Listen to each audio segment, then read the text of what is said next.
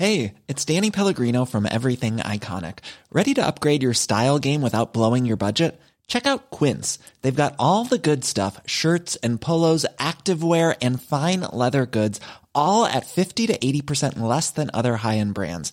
And the best part? They're all about safe, ethical, and responsible manufacturing. Get that luxury vibe without the luxury price tag. Hit up quince.com/upgrade for free shipping and 365-day returns on your next order. That's quince.com/upgrade.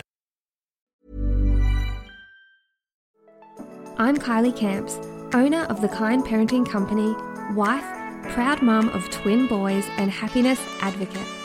This podcast is a place for women who want more from life. It's your time to cultivate more self-care, compassion, happiness, love, and confidence. Let's have real conversations to help you feel better, choose better, and live your best life. Welcome to episode number 14. This podcast today is brought to you by one of my favorite brands, and that is Nutra Organics. If you've been following for a while now over on Instagram, which is at Kylie Camps, you will know that for years I have been using Nutra Organics products, not just for myself, but for my whole family. In particular, I am a huge fan of their Collagen Beauty and Collagen Body. These powders are a wonderful addition for any family. It is an odorless and flavorless powder which is rich in protein and can assist in maintaining gut health and wellness amongst a myriad of other wonderful health benefits. If you're interested in trying out these products, please use the discount code Kylie, all in capitals, 15. So that's KYLIE 15, and you can find Nutra Organics by visiting their website, which is nutraorganics.com, and that code for 15% off again is Kylie15. So let's get stuck into episode number 14. Today I really wanted to sit down with you and speak about some of the mistakes that I feel like are really, really easy for us women to make in relationships. And I don't want to make this a negative episode at all. But I think it's important to have conversations surrounding really, really common mistakes and easy traps that we can fall into that can negatively impact the quality of our relationship. And I'm sure that you've all heard the saying before. I believe it's a Tony Robbins one. And he says, the quality of our life depends upon the quality of our relationships. And if we're feeling a bit of unhappiness or a bit of, dis-ease within that relationship, it really can affect many areas of our life. And often, unknowingly to us, we have developed habits that really aren't serving us well. And in fact, they're making things harder. And whilst I'm no relationship expert by any stretch of the imagination, I am someone who is really dedicated to growing in my marriage and to growing with my husband.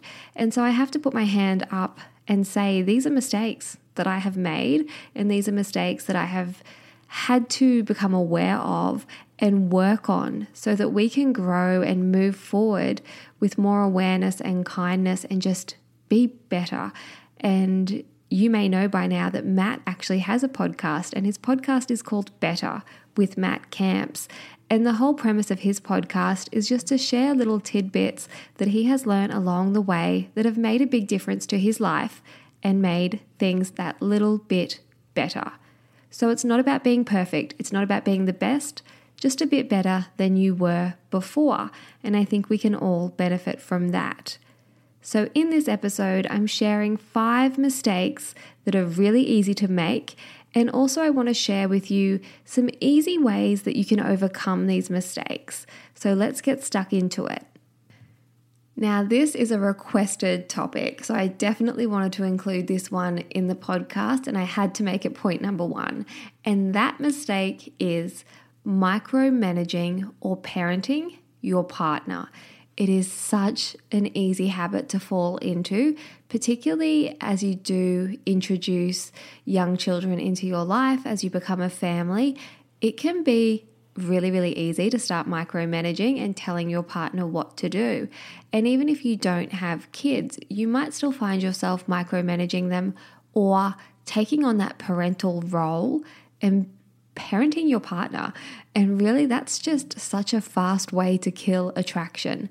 Both of those things are a really speedy way to put out any fire that you have between the two of you, because there's nothing sexy or nothing attractive about being with someone who makes you feel incapable or who positions themselves to be the parent. And I know I reference Esther Perel a lot, and that is because I'm a huge fan of her work. And she often says that if someone is right in the head, you don't want to have sex with someone that is in your family. So having that dynamic of one person being the parent, it really does kill that attraction. So what is micromanaging and what do I mean by parenting? Micromanaging is when you find yourself taking ownership and taking control of everything your partner does and continually advising them on the right, and I've got inverted commas happening there, on the right way to do anything. And it often happens with caring for babies or children. So you might find yourself just breathing down the neck of your partner with advice. So it could be, no, that's not how I change the nappy. Make sure little Johnny has this amount of food. Make sure little Sarah wears those shoes. No, not those socks. Just continually telling them what to do.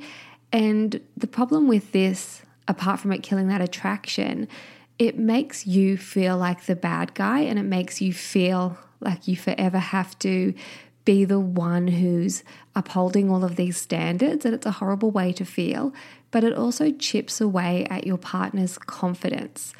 It means that they will begin to feel less confident in the choices that they are making, and you really don't want to disempower your partner in any area of life, particularly in parenting, because when someone feels disempowered, they are likely to retreat.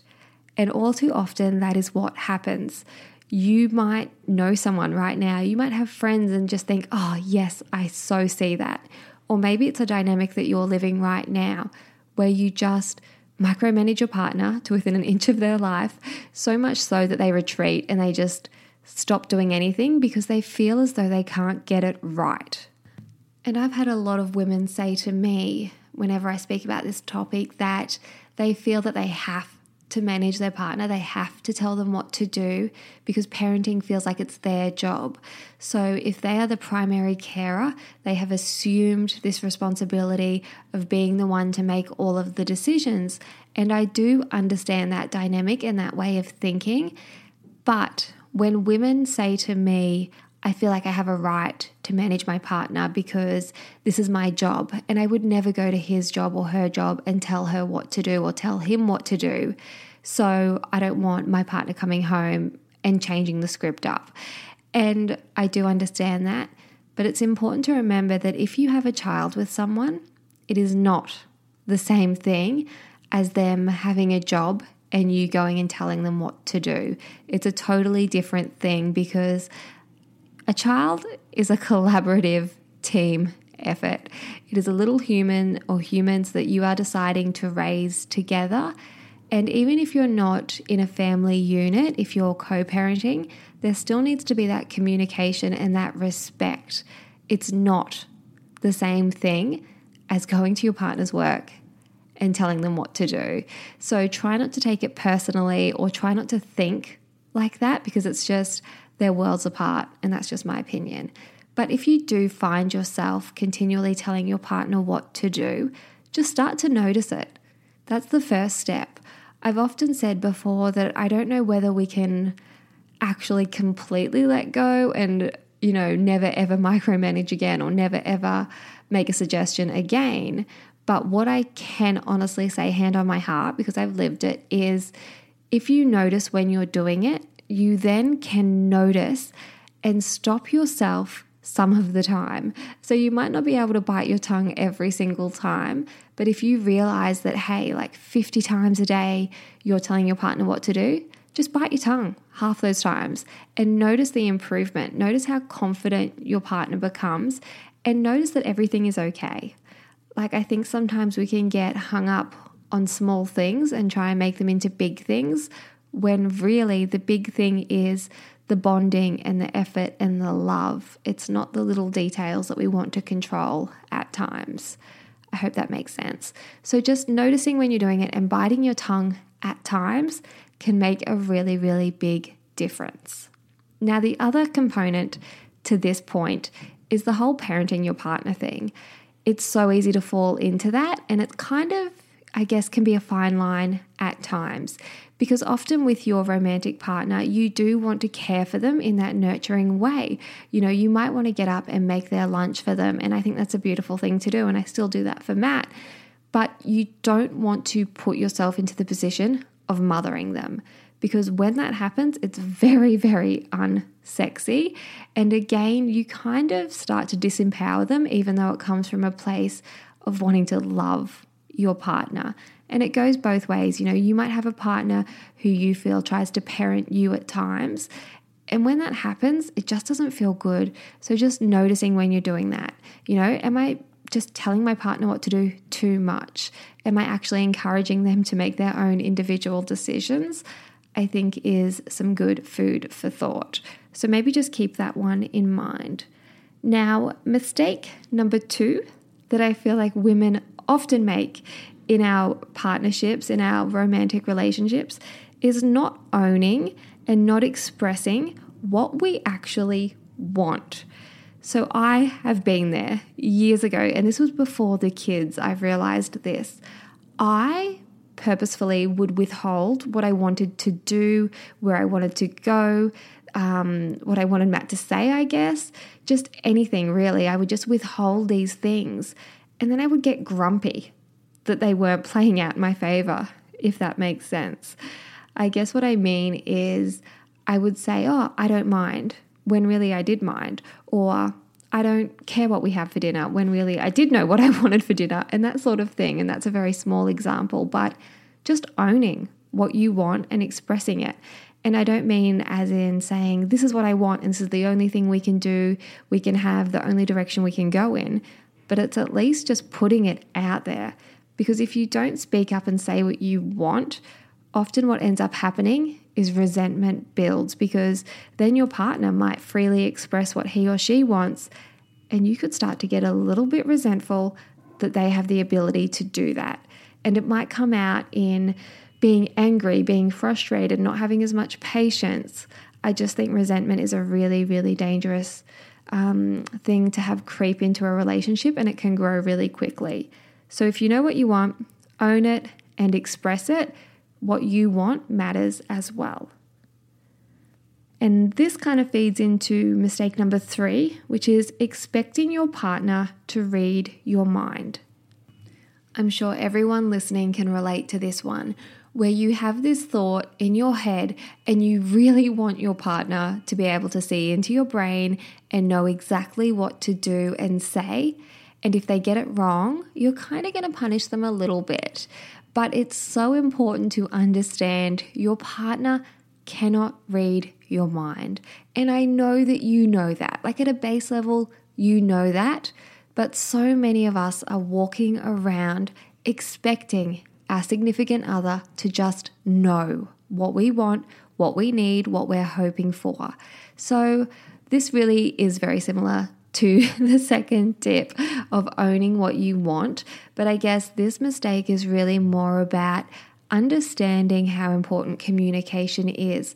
And if there's something that you want your partner to do, or you want them to understand, or there's something that you're cranky about, don't internalize that and wait for them to guess. Don't sit around hoping that eventually they'll know that you're shooting them the evil eye or that you're being rude for a certain reason. Just tell them. Just say, hey, this is what's going on for me, and I really want you to know. Because I think adult love, grown-up relationships needs that clear communication, and it's not about playing games. You know, in my early 20s when I would date, there was so much game playing. You know, you'd get a text message, then you'd wait a certain time before you responded. And, you know, that might be all part of the thrill of dating, but I think that in a marriage, that clear communication is so important. So have realistic expectations on your partner. They have their own life as well, and they have their own thoughts and feelings and own stuff going on. So don't be hard on them and expect them to know exactly what you want if you haven't verbalized it. It's a skill that becomes easier the more you practice it. And the more that you have empathy for your partner in reminding yourself, hey, they can't actually see into my brain, they can't read my mind right now, it just takes the pressure off. Now, mistake number 4, in my opinion, and again, these are all just my opinions, hopefully some of them are helpful, but who knows, is belittling your partner. This is one that I see happen a lot, and every time I see it happen, I just think, oh, that is dangerous territory. Now, don't get me wrong, I love a joke, and Matt and I are really happy to have a joke and kind of, you know, make fun of each other at times. But I think that there's a fine line between, well, actually it's not a fine line, because you can make fun of your partner at home and you're both having a laugh. But in particular, in a public setting, I see so many relationships where people are just kind of, for lack of a better expression, this doesn't sound good, but shitting on each other. You know, not literally, but figuratively. Oh gosh, this is not a pretty picture. But what I mean is, I see that dynamic of people talking badly about their partner in front of their partner, or even not in front of them, even just in general, just putting their partners down. And I just think that belittling your partner and making them the butt of a joke, speaking poorly of them, is just bad energy. And so many people talk about how their partner is their best friend, but really you wouldn't speak about your best friend in that way. And I don't know, it's just something that doesn't sit well with me. I think always having your partner's back and speaking highly of them and never throwing them under the bus is super, super important. You never want to make your significant other feel small. And for some reason in marriages and in relationships, we do know each other's vulnerabilities, and we can lean into those at times and not be as thoughtful as we probably should be. So just something to be mindful of is the way that you speak about your partner when he or she is there, or even when they are not. And the last mistake, but not the least, probably one of the most important that we can easily take control of, is understanding that the amount that we self-sacrifice in life isn't actually a competition or a badge of honor, and the amount that we self-sacrifice needs to be balanced out by good quality self-care. So what I mean by this is a lot of couples fall into that dynamic of having a spoken or unspoken competition of who has it harder. So your partner might walk through the door if you're a stay-at-home mum, or if you're a stay-at-home dad. You know, your partner might arrive home from work and instantly you feel a competition is happening. You know, they might be complaining about sitting in traffic, and then you say, well, at least you got to leave and go and speak to adults. Well, I've been here all day dealing with nappies, and, you know, I've had a colicky baby. And then your partner comes back with saying, well, I had a really hard day at the office, or whatever it is. It just becomes this tit for tat competition of who has it harder. And again, that just fosters resentment. And also distrust. It can make you start to feel as though your partner doesn't have your back, and rather than being on the same team, you're competing against each other for who has it worse. So something that Matt and I did was really try and act as though the other person had the harder day. And it just changes your dynamic. So when Matt would get home from work and I'd been with the boys all day, in his mind, rather than him going, oh, well, I've had to drive 2 hours and I've been standing for so long and blah, blah, blah, all these things have gone wrong, he would just project that he knew that I had had a harder day, and I would do the same. So then when he would walk in, rather than me going, oh, I've had such a bad day, you know, I've been on my own, or, you know, lucky you got to go to work, I would take the stance of, wow, he's probably had a harder day. And it meant that we would meet each other with kindness. You know, he would walk through the door after a long day of working in construction, and he would always insist that I had the first shower. He would always say, you go have the first shower. Like, I could spend another 20 minutes in my muddy clothes. I'll take over. You've had a really hard day. And just that warmth from him, like just that gesture of, ensuring that I got the first shower has never left me. I've spoken about it so many times. It's the little things. So rather than being in competition, it's being each other's biggest supporters and understanding that you are both self-sacrificing in different areas of your life. And with self-sacrifice, you do need to balance it out with self-care. And self-care can be different for both of you. For example, Matt's version of self-care is going for a surf. My version of self-care is listening to a podcast or reading a book. So it's just making sure that you are taking ownership for your own self-care and actually making it happen. Because when you do have a family, there are so many ways, that you put your own needs last. And I always say that you can't pour from an empty cup. And I know you've heard that 100 times from, a million other different people, but it's so, so true. So just keep that in mind. Balance out your self-sacrificing with self-care. And remember, you are on the same team as your partner, and it's not about who has it harder. So I wanted to just quickly go over those pointers again and offer some actionable steps that you can actually introduce into your life starting right now. So the first mistake I mentioned was micromanaging/parenting your partner. Now, some actionable steps that you can really, really lean on.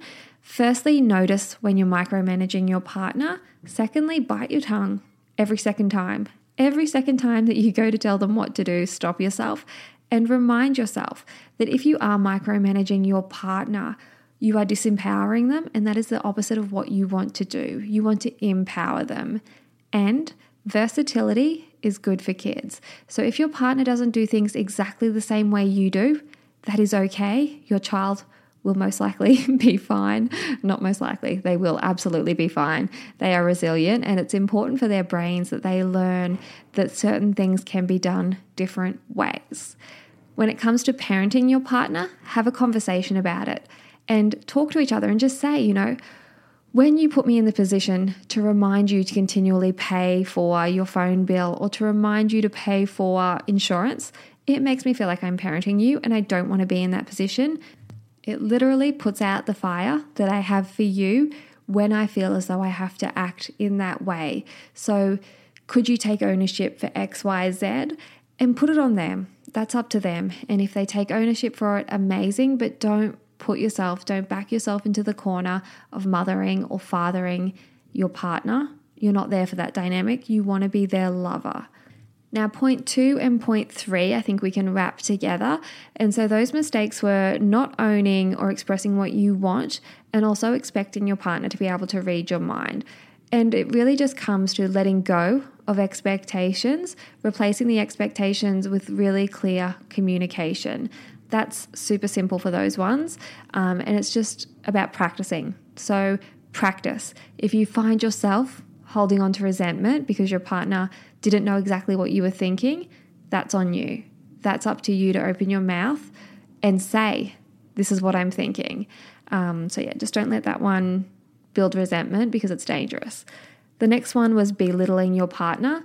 Practice praising your partner and speaking really, really highly of them in front of them and away from them. It will help you remember what you fell in love with them for. And you might find that conversations become more positive. So rather than everyone joining in and complaining about what their partner doesn't do, it might turn into an appreciation conversation, and you'll leave that social setting feeling really, really full and content rather than feeling angry about what your partner doesn't do.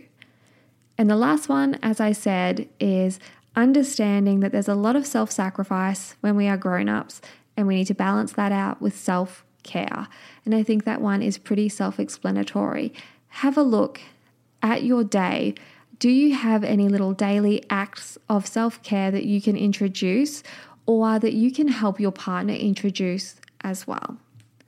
So I wanted to share those mistakes with you because, like I said, they're really easy to make, But over time, if these go on and on and on and get bigger and bigger and bigger, they can be really destructive. But if you notice them and you make slight tweaks, it can make a huge difference to having a really strong, healthy, happy relationship. I hope you've enjoyed this podcast. As always, my most favorite thing is when you take a screenshot of it and upload it to your Instagram stories and tag me at Kylie Camps. It is a real pleasure and a real honor to see what you're up to when you're listening to the podcast, and it just means the world to me. Thank you very much for listening in, and I will speak with you soon.